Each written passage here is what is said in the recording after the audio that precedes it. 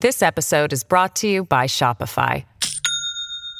Do you have a point of sale system you can trust, or is it a real POS? You need Shopify for retail. From accepting payments to managing inventory, Shopify POS has everything you need to sell in person. Go to shopify.com/system, all lowercase, to take your retail business to the next level today. That's shopify.com/system. Hello, everybody. This is Marshall Poe. I'm the editor of the New Books Network. NBN listeners like to read books and buy them. So we thought we'd tell you that right now, our friends at Princeton University Press are having a remarkable site-wide sale. You can get 50% off books, including ebooks and audiobooks, with the code 50, F-I-F-T-Y, at checkout until May 31. You can save some real money on Princeton University Press books. I encourage you to go there and check it out. Hello, everybody. This is Marshall Poe. I'm the editor of the New Books Network, and we have another podcast recommendation for you. It's called How Do We Fix It, and it's hosted by Richard Davies and Jim Meigs. On How Do We Fix It, Richard and Jim talk to all kinds of thought leaders and experts and professors and researchers about how we fix problems, all kinds of problems, cultural problems and political problems and medical problems, any problem you can think of. You can find How Do We Fix It by typing How Do We Fix It podcast into Google, or you can go to their website, which is howdowefixit.me. You can also find How Do We Fix It on Apple Podcasts. I really enjoy this podcast, and I highly recommend it to you. And we like it so much that we're going to give you a little sample of what you'll hear there. The following episode is from How Do We Fix It?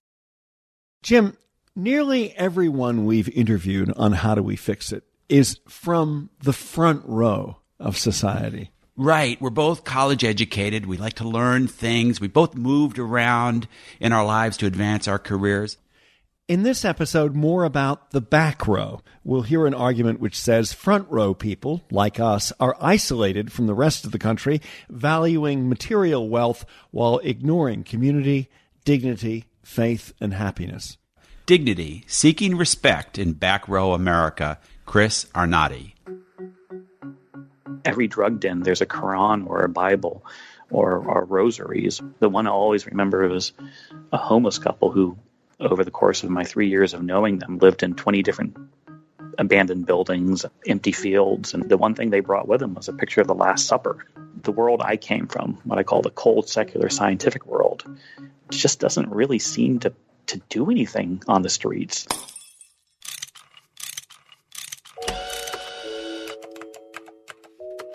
Our show is about fixes. Yeah, how to make the world a better place. How do we fix it? How do we fix it?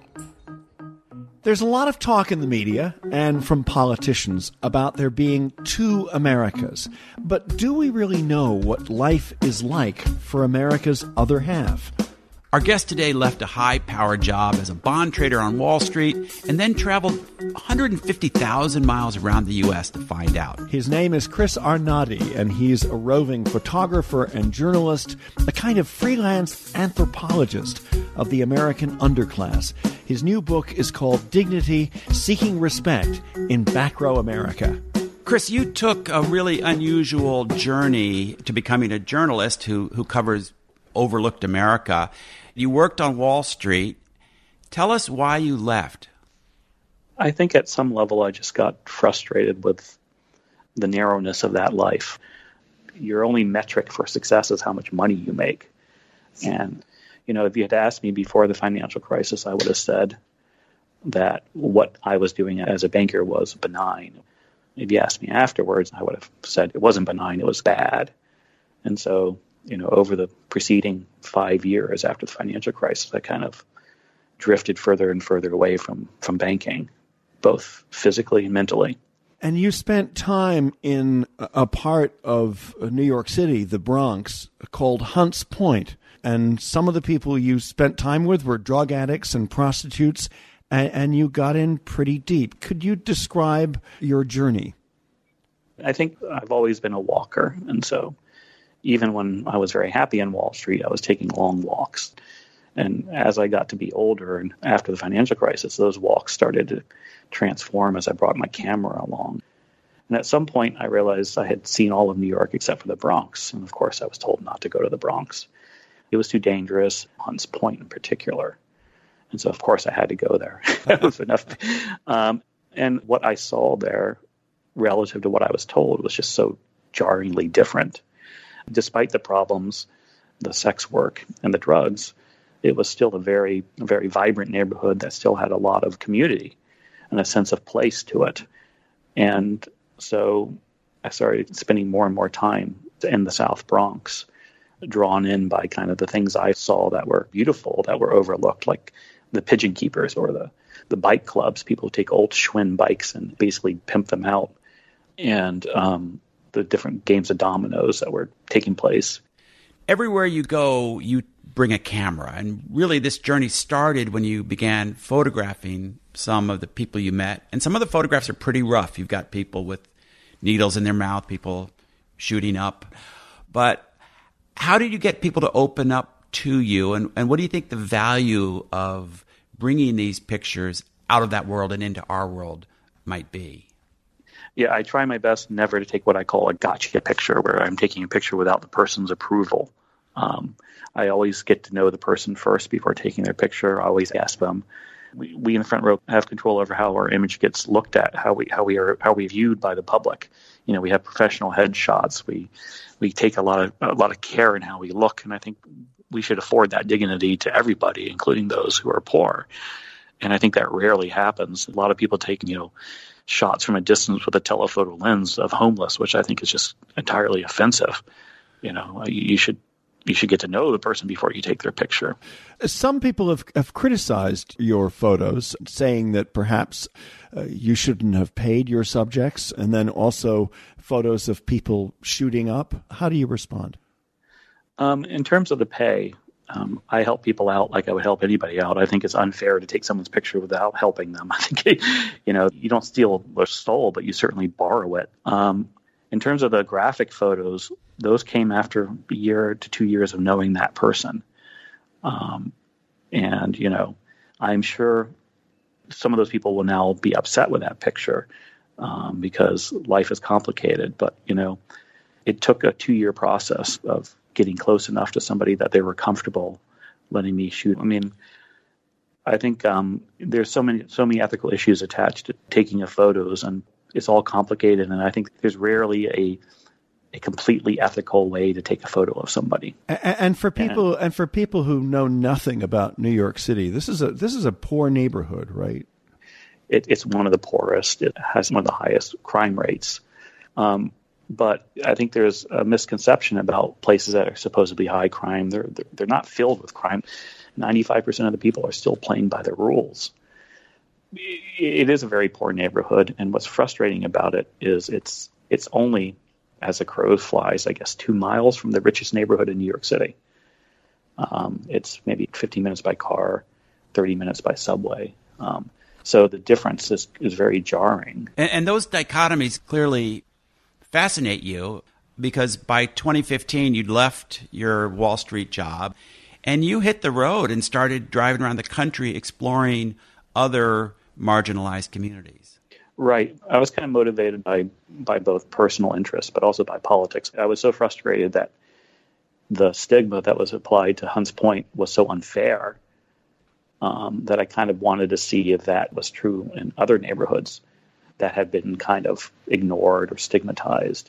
Places like New Haven, Connecticut, or Worcester, Massachusetts, or Selma, Alabama, or Buffalo. Talk about the stigma, the ways that those communities are stigmatized, and how that differs with what you found. I think there's this really ugly trend of accusing the community of some personal failing, as opposed to looking at the political structures they find themselves, as opposed to saying the residents don't have access to quality education, the residents don't have access to quality jobs, the residents don't have access to quality food. I think when you blame a group of people for their behavior without addressing the situation they find themselves in or face, then I think you're doing it wrong. Several years ago, you coined a term for an overlooked part of the American public. You called them back row kids. Could you explain? But I think more and more the divide that seems to have the most impact is the educational divide. It's correlated with wealth, What I mean by back row is generally people who don't have elite degrees. The people who sat in the back row of classes, who didn't necessarily perform well in school or didn't take to it or didn't want to take to it or whatever. And I think in our society, we put so much value in education now that those people who lack elite college degrees or postgraduate degrees tend to become overlooked. I think a lot of us in the front row tend to look at things we can measure. We're very focused on our careers. We don't really have an adherence to place. We tend to move a lot. We also tend to be quantitatively based and secular because, again, you can't really measure faith. It's just something that exists, and so we don't really think about it much. Those two, kind of the secular focus as well as the kind of mobility, is very different when you're in the front row compared to those people who are in the back row. Everywhere you went, you also found yourself in churches. Tell us about the importance of faith. It's just every drug den, there's a Quran or a Bible or rosaries. The one I always remember was a homeless couple who, over the course of my 3 years of knowing them, lived in 20 different abandoned buildings, empty fields. And the one thing they brought with them was a picture of the Last Supper. The world I came from, what I call the cold, secular, scientific world, just doesn't really seem to do anything on the streets. It's just a bunch of dreary institutions that have linoleum floors and harsh lighting and rules. And churches have a lot of beauty in them, and they offer people, the ability to, or at least the claim that they're going to wash away their past sin. And many people want their past washed away. But I also think that when you're on the streets, you're always close to death. And so you can't deny mortality. You're also always understanding that people are sinners. People make mistakes all the time, and nobody is above that. And so I think the core message of a lot of faith is a lot more resonant when you're closer to death and when you recognize that people are all fallible.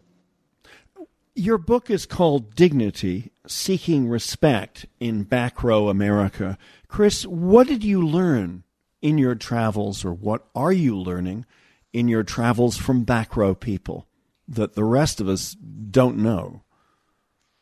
I think if you have an elite education, you have a lot more privilege than I think people recognize. And you also have a very different way of looking at the world. One of the things I say repeatedly, and I don't mean this in an accusatory way, but we in the front row often advocate for the poor. We often, with good intentions, say this is what needs to be done. This is how we can help them. And in many cases, we don't understand the lived reality of the poor. I think there's a line in my book, I forget exactly how I said it, where we tend to think that the best way to help them is to give them what we have, or make what we have available to them, as opposed to maybe we should rethink what we think is valuable, because we're the ones who generally set the rules for society. We're the powerful people. We're the ones who influence politicians. All our politicians are front row, up until this one, have clearly come from the same cloth of valuing education, valuing science, valuing mobility, all these things that we take for granted as everybody wants. But, one of the most striking things I saw was, for a lot of people, going to college is not easy. You have to leave your family. And a lot of people just can't do that. They just can't get up and leave their family. Their family needs them, and they need their family. So we tend to see this path to the front row as available to everybody, and everybody wanting it. It's not clear to me that everybody wants it. This episode is brought to you by Shopify. Do you have a point of sale system you can trust, or is it a real POS? You need Shopify for retail. From accepting payments to managing inventory, Shopify POS has everything you need to sell in person. Go to shopify.com/system, all lowercase, to take your retail business to the next level today. That's shopify.com/system. A similar thing that you often see when people look at some of these communities, say a fading coal mining region in West Virginia, well, why don't people just learn new skills and move somewhere else to where the jobs are? That's the route to success. You talk to a lot of people in these kinds of areas. What did they tell you? Well, I think when I ask them, like, why you stay here, they look at me like it was a crazy question. I mean, it's their home. And, going back to something earlier, we talked about how we only value things we can measure. You can't really measure the value of staying put, the value of place. I mean, there's value attached to the local community and knowing people and knowing you and you liking the place. And I think it's immensely offensive to tell people to move. I mean, why are we asking everybody just to get up and move? I mean, some people can't also just, some people, their family needs them. There's many cases, especially in minority communities, of the example I use all the time is of the young girl in East LA who couldn't go away to college because she's her mom's translator. In addition, you're also asking people to give up the one asset they have, which is often their home, and in many cases sell it into a declining market. So it's like, they're not going to get much for it. It's all they have. So a lot of people you talk to weren't on the streets. They were retired people having coffee at McDonald's. They were people who worked various blue-collar jobs and definitely not part of the elites that we talk about, not college educated, but also people whose lives were pretty together in their overlooked communities. What did you learn from those people? I think one of the things I learned was how devastating the loss of being able to get a job right out of high school and have it for all your life, a stable job, how devastating the loss of those jobs has been to these communities. It's changed everything. There's a woman in Battle Creek, Michigan. She and her husband had both literally walked out of high school onto factory floors and had good lives. And one of the things she said to me was, I think she's 83, 84. She goes, I'm glad I'm not young. She looks at her grandkids who don't have access to what her and her husband had, which is a steady job that pays the bills, that allows them to build a family without intense anxiety. And I think, there's a lot of people in these communities who look at the economic landscape now and don't want to be part of it. You made an earlier reference to the current president, to Donald Trump, not being like his predecessors, even though he does very much come from a privileged class. What did he figure out that others didn't when it came to speaking to back row kids? First of all, let me just make it clear, I don't support him. I just want to get that out there. And also, I will say that 80% of the people I talked to in my book did not vote for him. 50% of the people in my book didn't vote. But what he gets, because remember, so much of his life has been about selling to the back row, selling the illusion of wealth, selling the illusion of education. He's always pitching something to the back row. So I think he understands the language. And, one of the things I keep on saying is there are two very different languages we speak. There's a front row language and then there's a back row language. And Trump knows how to speak both languages. And that to me is his ticket to whatever he's gotten. He knows exactly how to indicate to the back row that he's not part of the front row, even though he is part of the front row, not spelling his tweets correctly. And he knows how to make the front row very angry, which I think, unfortunately, is very popular in the back row. It's How Do We Fix It? I'm Richard Davies. And I'm Jim Meigs. And we're speaking with Chris Arnade, who is the author of a new book, Dignity, Seeking Respect in Back Row America. We're a show about solutions, or at least asking questions about solutions. Chris, is part of a better way to approach this question trying to help people in their own communities rather than expecting them to move or expecting them to utterly change their lifestyle? I think that's certainly the case. I think it's kind of harm reduction attitude with drugs. You accept that this is what person wants, and you try to make it best for them. We need to rethink about this culture we've created where we need to be transitory. We need to go to these certain institutions to get education. I think we in the front row need to revalue what institutions we think are valuable and which ones we don't think are valuable. We need to revalue local community education, the local state school, which is a way of basically empowering those communities again. Chris, our show is about solutions, and usually at a certain point we pivot to like, okay, what's your list of policy suggestions?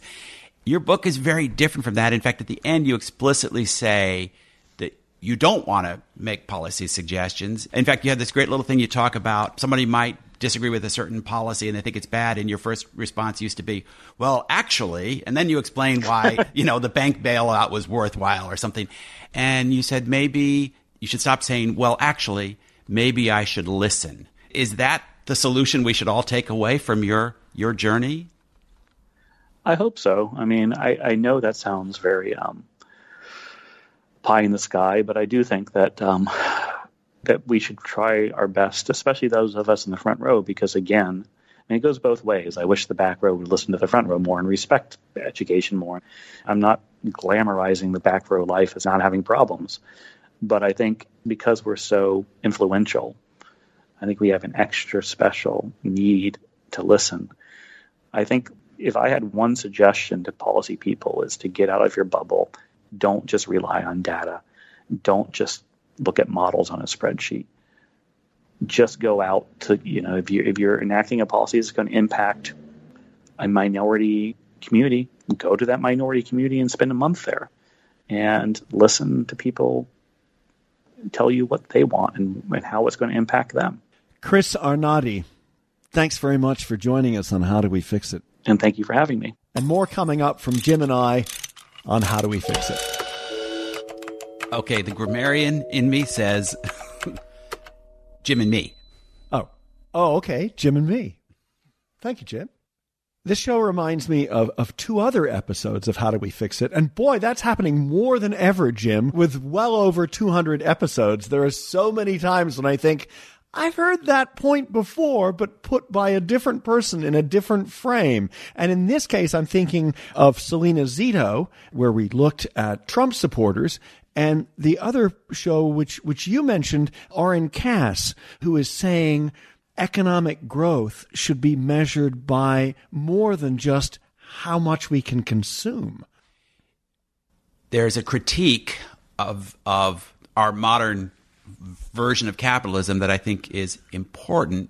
And what you're hearing from both on the left, but also some people on the right is, are we measuring the right things? Yes, of course, economic growth matters, but is it just because we can buy more and better iPhones? Or is it because people get to live productive lives, have good jobs in communities where they're known and they're comfortable and they have roots? And I think, you see in Chris's work, he started with the far fringe, with sex workers and drug addicts. But he also talked to a lot of people who weren't that far out of the edge, but are definitely not part of this front row society. And that's probably where you find the Trump voter, people who feel disrespected, but they also feel like, I'm playing by the rules. I'm trying to lead a good life.